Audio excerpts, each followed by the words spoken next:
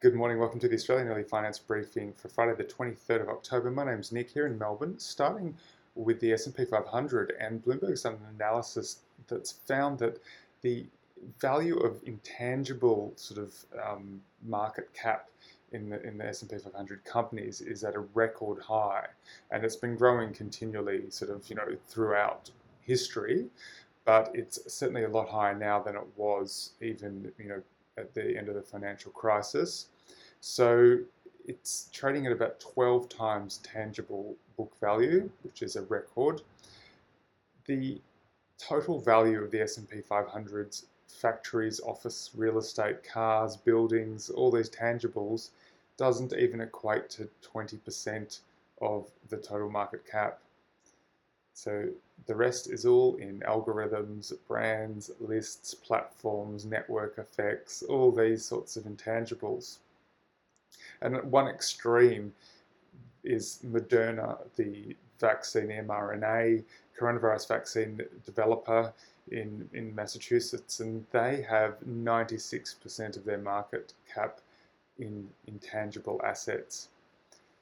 Now that's the biggest, but it's an interesting sort of look at where the economy is going.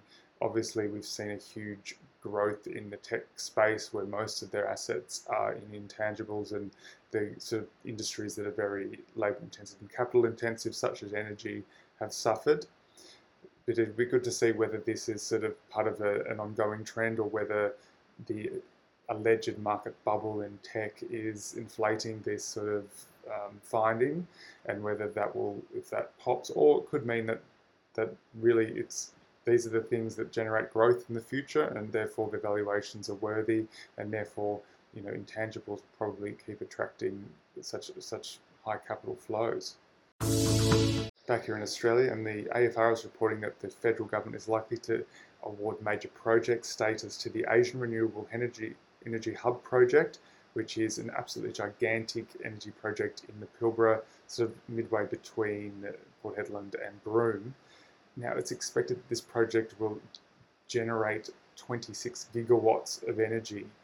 Now, to put that in perspective, the Sun Cable project, which Mark Cannon-Brookes has sort of been pushing in the Northern Territory, that was touted as a huge project. That's only 3 gigawatts. So, it's over 8 times bigger. Now, this is quite fascinating in terms of the cost. It's expected to cost about US $36 billion, but that, compared to some of the Northwest Shelf gas projects, it's sort of in the same scale. It's going to take 6,500 square kilometres of land, and it's going to be a mixture of solar panels and wind turbines. So it will be the biggest energy sort of site on the planet. So that's bigger than the Three Gorges Dam in China. So absolutely phenomenal project, and about 50 billion Australian dollars. It's an enormous investment in that area, and certainly will put Australia at the forefront of sort of the renewable energy space. And it's quite interesting that they expect the sort of project to start getting built in 2025, so only 5 years away, and then energy will be generated from 2028. So fairly quick to develop, and quite an amazing project. And moving on to a potential way to fund this gigantic Asian Renewable Energy Hub project, that's through bond issuance. Now, we've seen a lot of green bond issuance, but there's also the S and the G in ESG, the social and the governance, and that has set a new record in Europe. So a social bond has become the most oversubscribed bond in total dollar value ever, with total orders over 233 billion euros for this 17 billion euro issuance. So 14 times oversubscribed, and it's a symptom of a huge amount of capital flowing into sort of ESG asset classes, particularly in the bond space, and not much supply. So there's a huge potential there for issuers to issue bonds at very low yields.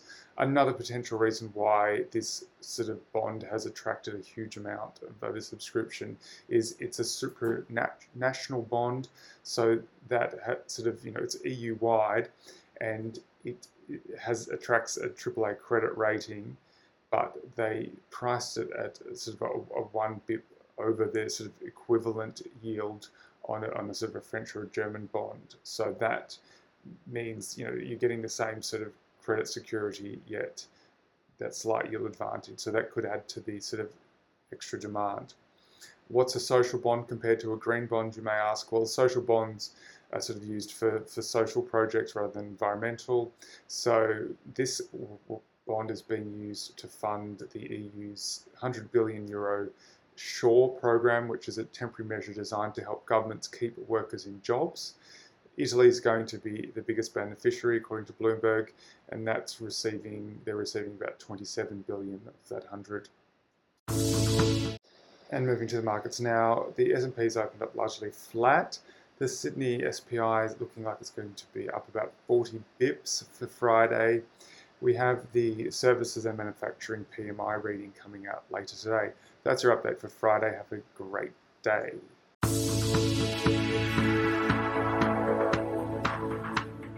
This podcast is for investment professionals only and should not be relied upon by private investors. The podcast is provided for informational purposes only and does not constitute financial advice. The values of investments can go up or down, so you may get back less than you initially invest.